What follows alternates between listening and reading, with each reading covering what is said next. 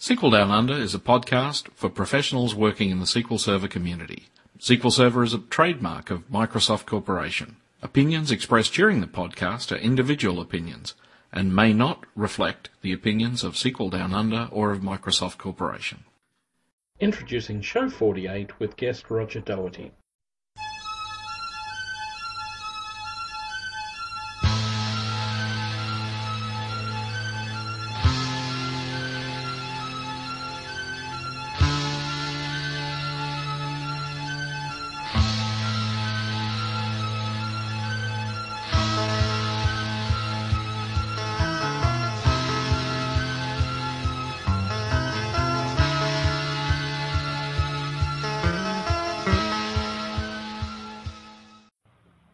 Welcome. Our guest today is Roger Doherty. Roger is a Senior Program Manager or Technical Evangelist with the SQL Server Engineering Team.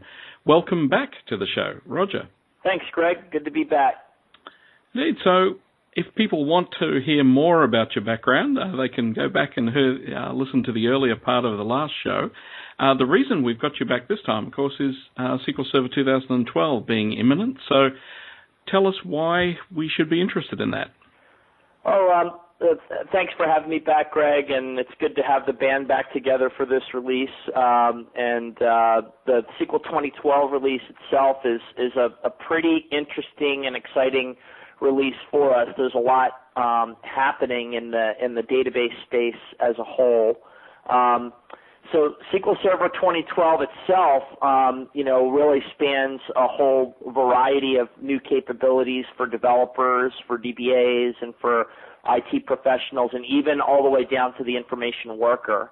And the really interesting thing that's happening is the kind of the new choices that our customers are going to have in terms of how to deliver those capabilities.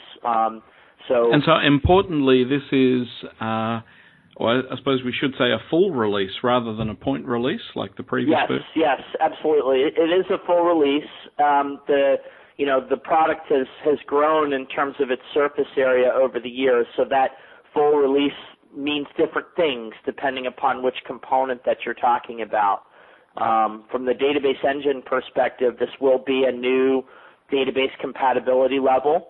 So if you're interested in supporting sort of SQL Server on-premise and you have an application that targets SQL Server 2008 R2 or some previous release, you should do a bit of testing to make sure that it works. And part of that testing would involve flipping compatibility level to the new level 11, which is the one that corresponds with SQL Server 2012.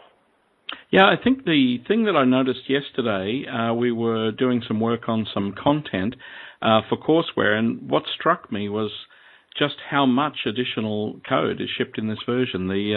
I looked at the installer ISO, for example, in 2008 R2, it was about 2.5 gigabytes. This time it's 4.4 gigabytes. So there's quite a bit of new technology in this release that we're pretty excited about. Like I said, that spans quite a few different audiences. So I might get you to drill into the when you're talking about some of the options there seems to be a big push in terms of managed services, so perhaps we should start there. Yeah, so it's a good way of kind of talking about things. And there's a lot of changes occurring internally at Microsoft and the industry as a whole in terms of how you deliver software. And, we're taking that kind of self-managed platform that, most Microsoft shops have grown up on, and we're projecting it into a couple of different delivery platforms. And those would include what we would call infrastructure as a service, which is IaaS. The whole idea there is to abstract yourself from kind of like the hardware and the networking layers. You're still dealing with computers, but you don't have to necessarily go out and buy a SAN or buy a new server every time you want to roll out a new database server. So we're doing a lot of testing with SQL Server 2012 to make sure that it runs really well in a virtualized kind of configuration, whether that's hosted on-premise in your own kind of private cloud configuration or whether it's hosted in somebody else's data center like Windows Azure or Amazon or Rackspace or you name it, right? So that's a big push right there. Yeah, so I noticed that there seems to be a blend in the diagrams from sort of a platform at one end, which is self-managed, through increasing amounts till you get to the point of software as a service at the other end. So that whole idea of managed services is pushing itself up the stack, right? So what we just talked about with infrastructure as a service is really kind of abstracting the hardware out of the equation, right? When you get into platform as a service, you're abstracting all of your kind of operating system, database, and middleware and runtime technologies out, and you're really just purely dealing with the service at that point. So the way that we're delivering that is with SQL Azure on Windows Azure. So you can just go up to Windows Azure. You can say, hey, create me a new logical server. 30 seconds later, you have an endpoint that's basically a fully functional SQL-based database that you can use to, build applications. Yeah, I find actually the newest user interface on that seems quite good as well. We've been doing a little bit of work with the SQL Azure lately, and it's interesting. The one comment that came back from a number of the guys was that it was actually fun. Yeah, it is a very interesting new way of thinking about building applications, and actually the team that I'm on now has had a big hand in helping design the user experience around that new SQL Azure management portal that you just described. So the key is that we'll support all of the existing old school stuff that you would expect us to, like Management Studio and even SQL CMD if you've got the right ports open to your SQL Azure database. But we also want to make it easy for you to just, with no tools at all, go up there and get some work done, create a new database, populate some data. So we're trying to build out a really excellent web experience for that as well. So where are we at in terms of compatibility now between the SQL Azure and the on-premises? It's a bit of a journey. I think there's still some rough edges there. The goal, kind of moving forward, is complete parity. But given that this is a relatively new area, I think you'll see some kind of continuing differences between them as we move forward. But the good news here in terms of the differences in the way that SQL Server behaves from SQL Azure is that the engineering teams have merged. They are all checking into the same source code base. So, for example, if you're using Transact SQL and you use, say, a union operator or something in your Transact SQL, it's the exact same code running on both SQL Server and SQL Azure to process that. You're not dealing with, two different flavors of SQL Server, right? Yeah, and what was interesting too, actually, porting across a number of scripts and things to get them to run, I was pleasantly surprised by the number of objects that are now supported compared to previous versions. Yes, yeah, we're making some progress there. I think the kind of first hello world thing that most SQL Server geeks did was try to just push AdventureWorks up there, right? And most of them failed miserably in early releases of SQL Azure simply because we didn't have support for all the little specialized object types in SQL, like spatial and things like that. But as you mentioned, as we move forward, almost on a quarterly basis, we're rolling out new functionality in the cloud. And as a matter of fact, a lot of these SQL Server 2012 improvements that we'll talk about on the call today are already live in SQL Azure. Yeah. Now, in terms of, I noted there was a data platform requirements slide in your materials where you sort of broke out the different areas of investment. Yes. And so perhaps we could look at a few of those. Yeah, cool. So we, I like to kind of break up the release into 4 buckets. The first one is kind of like the crown jewel of SQL Server, and that's really the database engine, or what I would call database services. So we'll have a new release of the database engine with a bunch of important innovations there. And as I already mentioned, that database engine technology is the same code now running across SQL Server 2012 and SQL Azure. Different features and capabilities will be turned on depending upon where it's running, but it's the same code underneath. And, a lot of the really interesting and important new improvements in the database engine would be things like our new column store index. So that technology is really about kind of flipping the old B tree side. We go through and we index on a column basis, compress it all down into blobs that can be, read and paged into memory very rapidly. And what you get are some insanely good query performance for very large data warehousing kind of queries, as opposed to what you could get on the kind of previous B-tree indexing technology. And that's shared technology across the SQL Server Engine team and the team that's responsible for Power Pivot. Yeah, which again, in the case of Power Pivot, we've seen some quite startling levels of compression in the data. And even though they seem to be doing sort of a brute force search, because they seem to be able to get so much of the data in memory and it's so compressed, the performance ends up being really quite something. Yeah, it's an exciting improvement and something I think is long overdue, quite frankly, for people have been buying, specialized database server platforms to do this kind of work in the past. And, once again, we're going to provide this in the box, at a much lower entry point for folks that want to take advantage of that technology. Other things in the database engine, I was intrigued with some of the changes around full text and semantic search and so on. And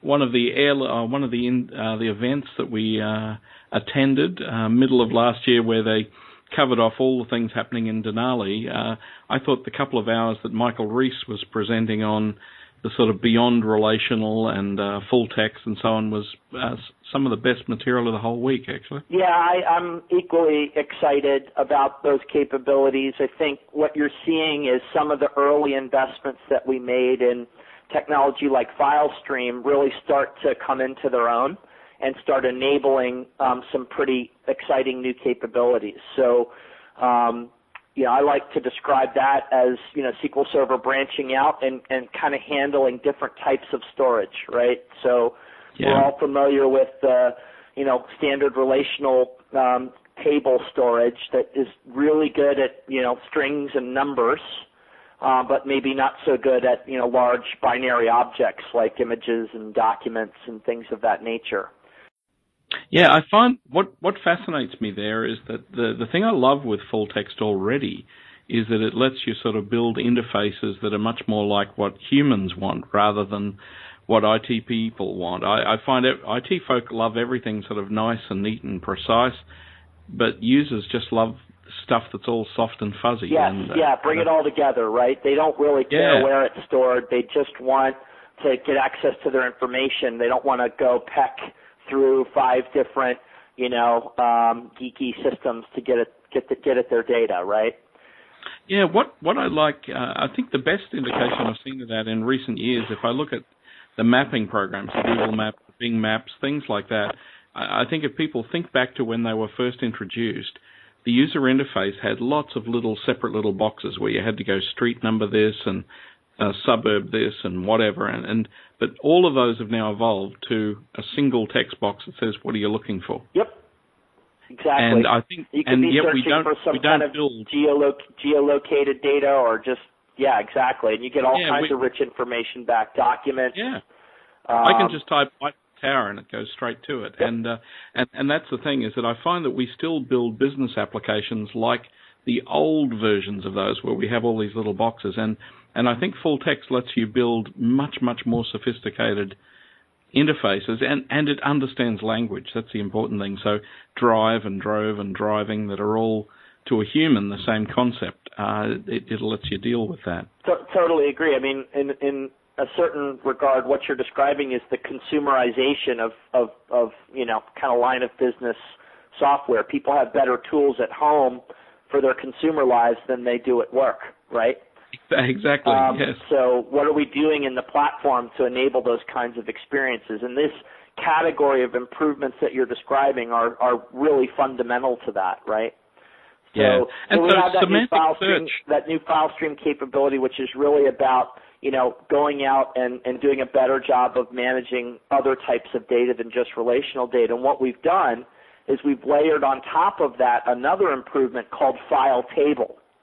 And what a file table is think of it as a two-headed table. On one head, you can talk to it using Transact SQL and query it and pull documents out of it, right? On the other head, you can talk to it using any SMB application, like Windows Explorer, Word, Excel, anything that talks SMB, right? And they're both writing to and reading from the same location, but it's all managed by SQL Server from an administrative perspective and from a security perspective, right? So this removes the one fundamental roadblock that prevented people from using technology like FileStream, which is how the heck do I actually get my content into SQL Server, right? Yeah. It's now just a drag and drop copy operation. It's as easy as that to move content in and out of, a SQL Server using this new file table construct.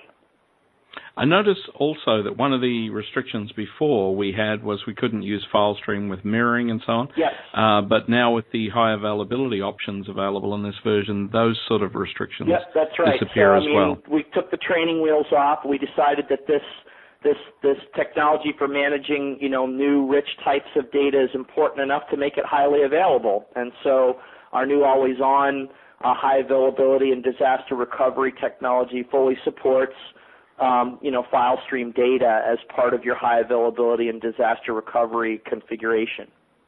Yeah. Actually, before we talk about Always On, which I think probably should be next, yep. But there's also the semantic search layer that's been added as well. Yeah, well, you had mentioned full text indexing, and that is a technology that is well known and loved by web developers, but not so much by people who build OLTP applications or data warehousing applications. So it might be worth a quick introduction to what full text search is.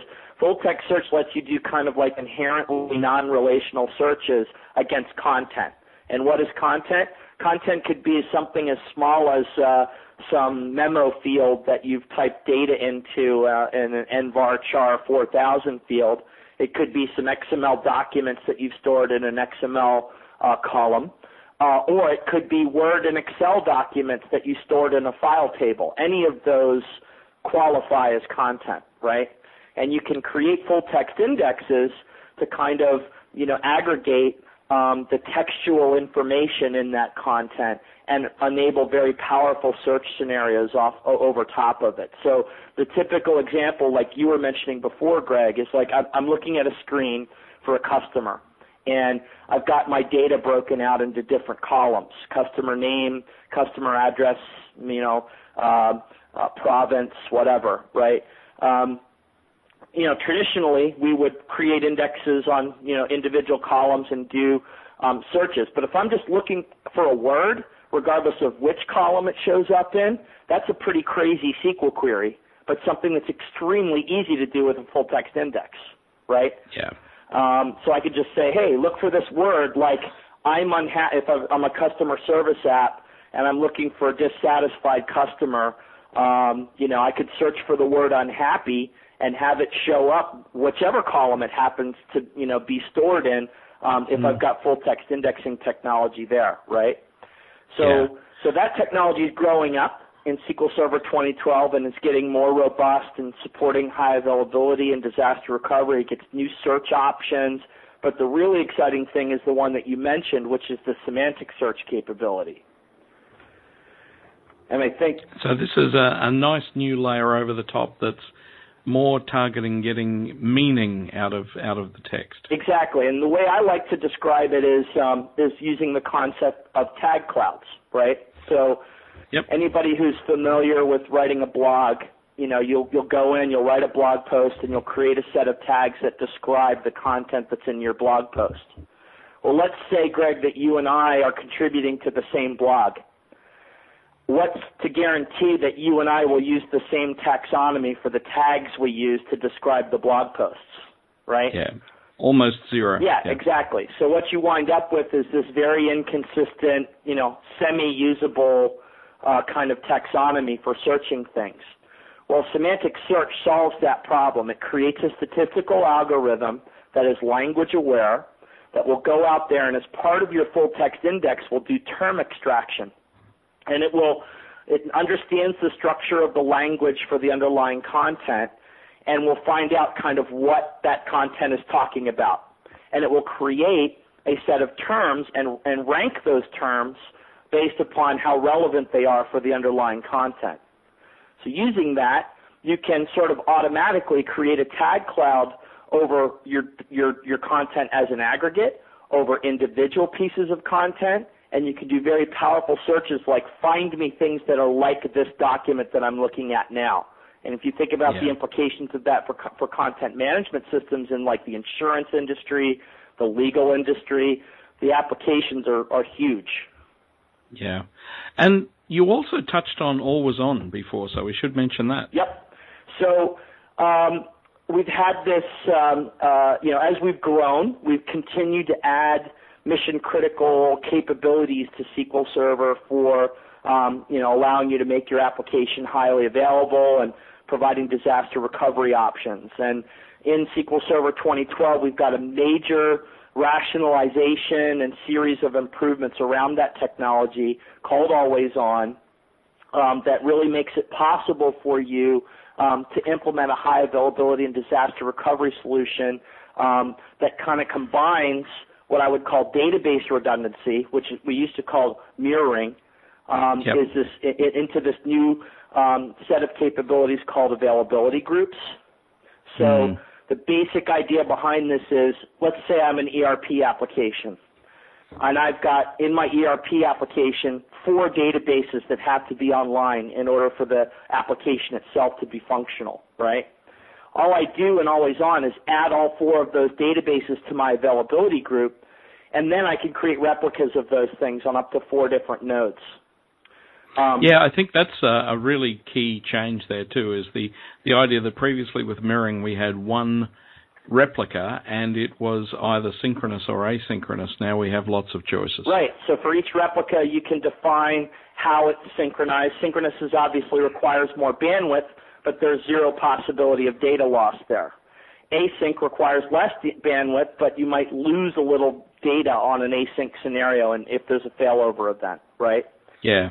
So now we can have up to 4 replicas and 2 of them synchronous. Yep. If we want, and combinations of sync and async. So it means I can have local high availability, but long distance disaster recovery. Yep. And I can do all that on commodity hardware as well with availability groups, which is also very exciting stuff. So you could think of availability groups as the new kind of mirroring on steroids, right? Yeah. I think the other notable thing there was the concept of a listener, where we can now sort of define a specific name for client applications and things to connect to simplify the redirection off when things do fail over. Yeah, that's absolutely critical. I mean, in the past with mirroring, we had this whole kind of special node that we called the witness. That all goes away. We now use built-in capabilities of Windows Server called Windows Server Failover Clustering to create a durable kind of listener that you would use to connect your applications to. So when the applications connect to the listener then routes them to wherever the primary is, right? So this really completely transparent to the application tier. The final thing that you had in your database services area was the SQL Azure Data Sync. Mm-hmm. Yeah, so we have a set of technologies for replicating and synchronizing data. Right now we have kind of 2 flavors of that. One for the on-premise world, which is SQL Server replication. That really isn't changing much in the Denali wave. And then we have something for the cloud world, which is called SQL Azure Data Sync. SQL Azure Data Sync is really for kind of the offline sync scenarios for scheduled synchronization. So I can have a data set. I need a master copy of it up in SQL Azure. I can then create kind of copies of that on other SQL Azure nodes, even in different data centers or on-premise. So I could have my kind of hub and spoke topology where I've got my master data stored up in SQL Azure, say in the South Central U.S. data center. I could have a node out in Southeast Asia running in SQL Azure there, and I could have a node in my on-premise environment running on SQL Server in my data center in Chicago, right? create that whole topology, specify kind of who wins if a conflict is detected, and specify a schedule on which you want to sync. And behind the scenes, then SQL Azure Data Sync will make it happen. Yeah. As well as community resources such as this podcast, SQL Down Under offer mentoring services and both private and public training options. If you need to get your project back on track, or if you need to get it off to a good start, why not give us a call? We have also recently introduced a series of online courses available in both Asia Pacific and US-UK time zones. In particular, the first course that's offered in this series is Query Performance Tuning. You'll find details at www.sqldownunder.com.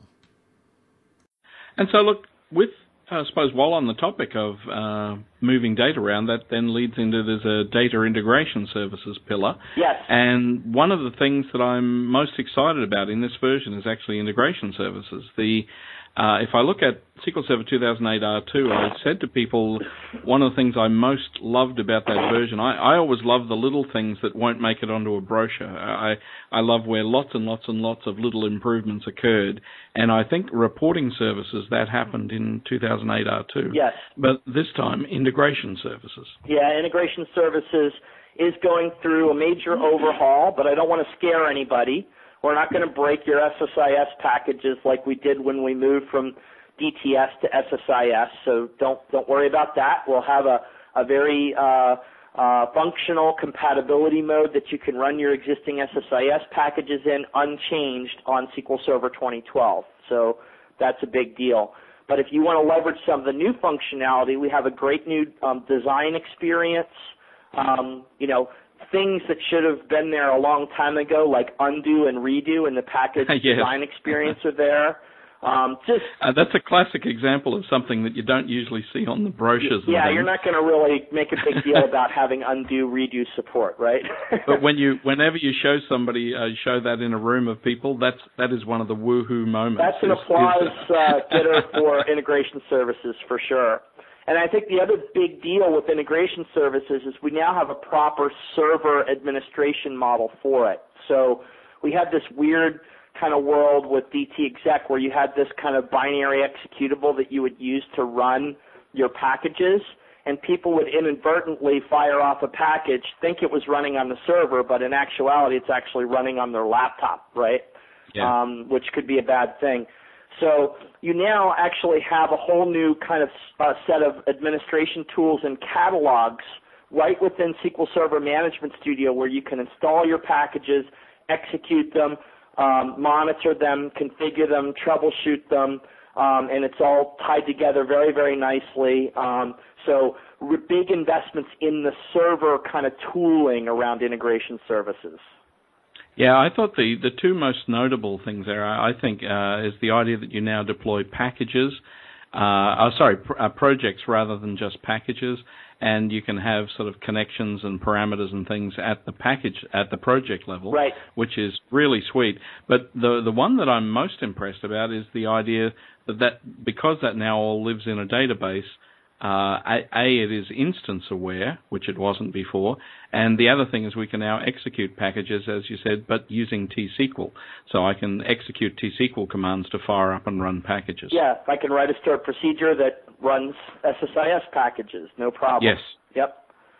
And master data services in this release, where are we at with that? The technology for master data services showed up in SQL Server 2008 R2. That was kind of acquired technology, so we first got it into the box in that wave, and it was just a big effort just to make that happen. I think in the SQL Server 2012 release, you'll start to see some new functionality and fit and finish show up with master data services that people really want to see. So much better integration with Excel. Yep. In terms of managing the various repositories that are involved in setting up a master data management solution.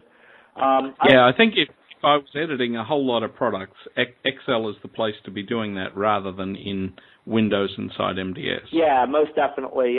We don't want to be in the business of creating the user interface for that, and most people understand Excel, so, that's a good way to go. And I think, for anybody that's looking to wire together disparate information systems that share common data sets, Master Data Services is a good set of frameworks and tools to help you implement that. Yeah, and I think the one that intrigues a lot of people in this section now is the introduction of data quality services. Yeah, this is a good one. So I think most SSIS developers like myself think they're capable. Just pulled my headset out. Sorry about that. I got a little excited on this end, Greg.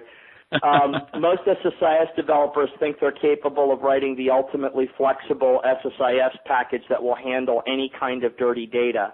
And the reality is that's basically impossible, particularly when you're getting data in from places like the internet or from, new customers that you're onboarding. You really just can't ever predict, how clean their data is going to be and whether or not it can be introduced into your system. The people that really understand this are the domain experts for that data, and they have different titles in companies. Some of them are called data analysts. Some of them are called business analysts. Some are called auditors, right? And we really don't have tooling for those people, those domain experts of data. And that's what Data Quality Services is designed. It's tooling for those people. It helps them kind of iteratively build a knowledge base for scrubbing dirty data and getting it into a form where it can be introduced into the system. Once that knowledge base is built out, then developers for tools like integration services can leverage it as part of operational kind of data cleansing and scrubbing initiatives. Yeah. Now, the other one in that category is Stream Insight, and I think a lot of people were surprised when that appeared in the product in 2008 R2. And so, changes in this version? Yeah, I am a big Stream Insight advocate. When you think of that pillar of data integration services, you're really looking at different workloads, right? Integration services is about ETL workloads, extract, transform, load, right? Master Data Services is about MDM workloads, master data management.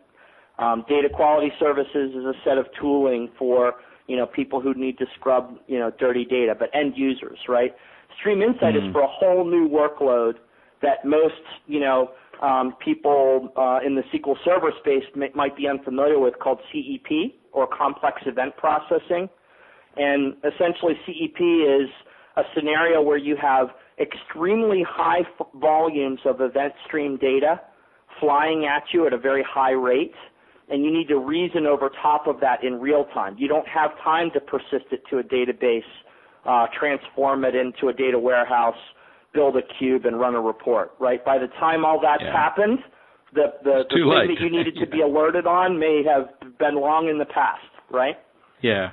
So look, that's a great integration story. Yep. Then the next pillar you had listed was analytical services. Now, this one in the community seems to have raised a lot of discussion. As soon as there was a discussion around analysis services now having a new option around the models, there's a lot of concern about what does that mean for the previous investments and things. Well, it's true. We have a lot of new functionality for that kind of number crunching capability that we have in analysis services. Most people are probably aware that the team that invented Power Pivot came out of the analysis services team and is still part of the analysis services team. And so what we're trying to do here is we're trying to bring those worlds together. We have this kind of highly productive, kind of very agile kind of data warehousing sandbox thing that we've done with Power Pivot. And we have this highly structured, extremely flexible, and highly complex thing that we've done with analysis services and MDX, right? Yeah. And over time, we'd like to kind of minimize the differences between those things and move the whole thing forward, right? Yeah. But the important message anyway is analysis services can support the new the tabular models that are similar to the Power Pivot experience. Yep. And also, I think they were listed now called multi-dimensional and data mining models. Yes. So the big news there is that you now have an option when you install analysis services to run in a couple of different modes. You can run it in the multi-dimensional / data mining mode, which is the existing MDX, UDM, OLAP kind of scenario that we've been building up for the past 10 plus years, right? And that'll work great, and we'll continue to move that forward. You can also install it in what's called tabular mode. And when you install it in tabular mode, what you can do is basically publish Power Pivot models up to your analysis services instance. Previously, you could only publish Power Pivot models up to a Power Pivot server running in SharePoint, right? So this gives you a new potential destination to publish your Power Pivot models. Why is that interesting to analysis services people? Why it's interesting is that once you do that, once you publish it to analysis services, you can now get access to some of that good, in-memory compression technology that was formerly only available if you were running in a SharePoint world, right? Yeah. Number two, you can get at that data using the traditional kind of MDX interfaces that most Cube browsers and OLAP applications were built to leverage. So that new tabular model supports dimensions, it supports hierarchies, it supports KPIs, and it has the ability to service MDX queries. So it's a great bridge between this new kind of Power Pivot world and the existing kind of very high-end analysis services OLAP mode. Yeah, and the DAX language, instead of just being measures and calculated columns, now becomes a fully fledged query language for running against it as well. Yes, so not only are we kind of bridging back MDX developers to be able to talk to these new tabular models, but at the same time we're making the Power Pivot world more capable and more functional with a new version of DAX, just as you described. So there'll be a new Power Pivot client for Excel. There'll be a new Power Pivot server for SharePoint, and those would be the two environments that you would use that new DAX, those new DAX capabilities that you just mentioned. Yeah, I think one of the powerful aspects now is that we have a choice between developing models inside Power Pivot and Excel like we had before, but we also have the designer now as a much richer experience inside Visual Studio as part of SQL Server data tools. And that's really gets at the heart of what we're trying to accomplish here. We have this proliferation of kind of like BI layers or BI models. We had report models, we had the UDM, and you sort of had to create multiple metadata layers depending upon the user experience that you wanted to drive. We'd like to get to a world where there's one metadata layer. It's this thing called the BI semantic model that services all of your user experiences for scorecards and dashboards, for Excel type users, for operational reporting, for all of them, right? And the design experience for that is indeed something that will be delivered in two ways: through Excel for the basic user who just wants to get up and running right now, and then we'll have a richer design experience in Visual Studio as well for a more professional developer.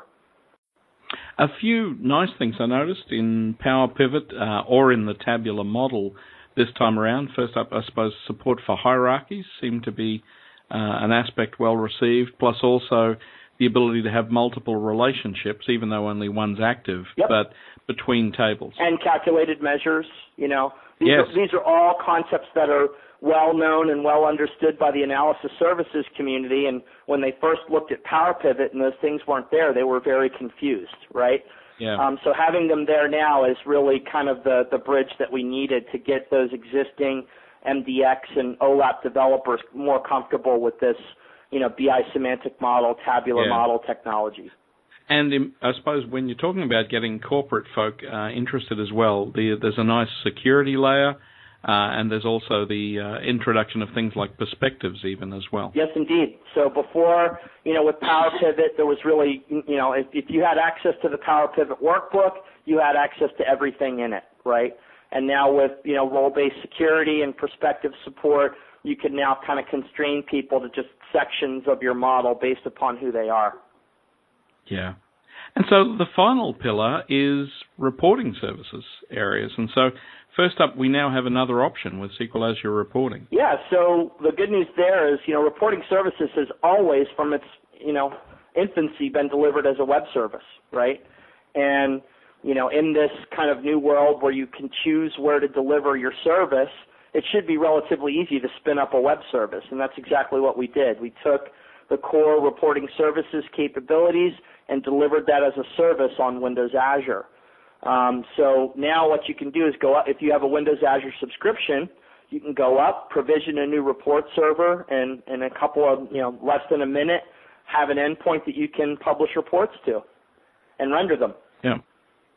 And I suppose the additional nice thing there is it minimizes a whole lot of the traffic if your data happens to be in SQL Azure as well. Exactly. So this is the ideal scenario if you're a Windows Azure developer and you need to do some operational reporting and you want to keep everything inside, the Windows Azure data center so you're not getting charged a lot of, data egress for just reporting. Yeah. Anything around traditional reporting services at all? I suppose we would have the new designer experience inside SQL Server Data Tools. Yeah, so that's an interesting one that you just mentioned there. So we do have this new term that we're using called SQL Server Data Tools, and the idea there is that all the designers and project systems used to assemble a SQL Server application ideally should be available to the developer, either as a standalone capability or integrated with Visual Studio, right? So SQL Server 2012 is the first release of this, and we're kind of halfway there. Okay, so we'll have a free version of SQL Server Data Tools that only has the new database designer projects and capabilities available through the web platform installer. So you'll be able to go up, install that SQL Server Data Tools, and start building SQL Server database applications without even having SQL Server on your box, which is pretty cool, right? Now, if you need to do more sophisticated things like include BI functionality with your application, you're actually going to need to install SQL Server 2012 to get those project systems and designers, right? Yeah. But the good news is that once you do that, everything's all running in the same place. If you don't have Visual Studio on your machine, we install a Visual Studio shell, and we call that SQL Server Data Tools, and both the database and BI designers are all running in that. If you have Visual Studio 2010 on your machine, we just show up as, project systems and designers as part of your core Visual Studio environment. Mm. And the final jewel in the crown in this lot is the Power View. Yeah, so when you look at reporting services, pretty much the same for the 2012 release. The only new functionality in reporting services is some nice end-user alerting capabilities that we're delivering when you're running reporting services in SharePoint integrated mode. For those shops that do use reporting services in SharePoint integrated mode, we've improved the administration, installation, and configuration management of that because we're running that as a shared service now as opposed to an external process running as an instance of reporting services. So it's much more SharePoint-y, and your SharePoint administrator should be more comfortable with it. If you install in that mode, you now have this new data alert capability, which allows you to go on your own alerts, and instead of having to manually open and read every report, you basically set up alerts to inform you when something is worth looking at, right? And then on top of reporting services, we used to have this technology called Report Builder. We've announced that we intend and still do. Yeah, we still have it. That was a bit of a Freudian slip there. We're announcing the official deprecation of report models in SQL Server 2012. Report models were supposed to be the reporting tool for people that didn't know SQL. And we had limited success with that. So we went back to the drawing board. I found that they were required for Report Builder 1. Yes. But ever since Report Builder 1, we've had the ability to work in Report Builder 2 and 3 without those. Yes. And I find most people have chosen to work without those. Yeah, and in essence, turning Report Builder into the report design tool for people who don't want to install Visual Studio. Yeah. Yeah. So really, that's how I think of Report Builder. Is it's just a different way of designing reports with a slightly different user interface, a little bit more end-user friendly than you would have if you were running in Visual Studio. But bottom line is you still need to know SQL if you're not going to use report models, right? Yeah, I think that's one of the things is that over the last few versions, I've had this feeling that Report Builder was moving upwards in terms of the capability that someone needed to use it, actually. I think even the fact that you open it up in 2008 R2 and it used words like data set and so on, that's a lot more IT-ish. You've immediately disqualified 90% of the non-technical end users out there when you use a term like data set, right? So the nice thing now is PowerView takes a lot of that away. There you go. So that's a perfect segue here, right?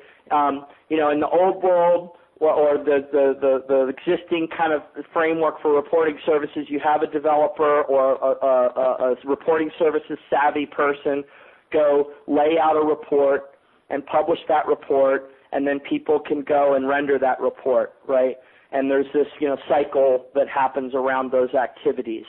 With PowerView, what happened is the reporting services team and the analysis services team got together. They looked at the cool things that Power Pivot was doing for Excel users, and they said, how can we extend an experience like that for self-service reporting? And so the good news is that both Power Pivot and PowerView run off the same underlying infrastructure, which is that new BI semantic model that we were talking about. And what PowerView gives you is a very rich, interactive data exploration experience where users just pick things up, drop them on a canvas, and play until they get kind of where they want to be for the reporting action that they wanted to perform. Yeah, I think one of the things that I quite like about this as well is that even though it's a very, very end-user tool, it actually has quite a bit of a developer surface in that you can get in and make decisions about when someone clicks on something, just what will appear by default and so on. So the best PowerView experience is one that is powered by a BI semantic model that was thoughtfully laid out by a developer, right? Yes. So where all the access paths to the data are well defined, where you've turned off things that are noise and focused on just the things that users will actually be interested in. If you do that work up front, you're going to have a much more productive experience by your end users. So that really is the developer story for PowerView, is go off, build an excellent BI semantic model, and then publish that so that your users can go and party on it with PowerView. Yeah. Well, Roger, look, there's so much to look forward to in SQL Server 2012. I'm sure the question everybody would want me to ask is when. Yeah, so the official, public information that we've released is that it will ship sometime during the first half of 2012, so just around the corner. Yeah, that's outstanding. Listen, and so where will people see more things, or where will they see you or any of these things in the upcoming months? So you'll see quite a bit of activity around the SQL Server 2012 launch wave. If you just check out www.microsoft.com/SQL, that's a good place to start. There you can download the latest pre-release bits of SQL Server 2012 and do a bit of testing. You can also Bing the SQL Server 2012 Developer Training Kit.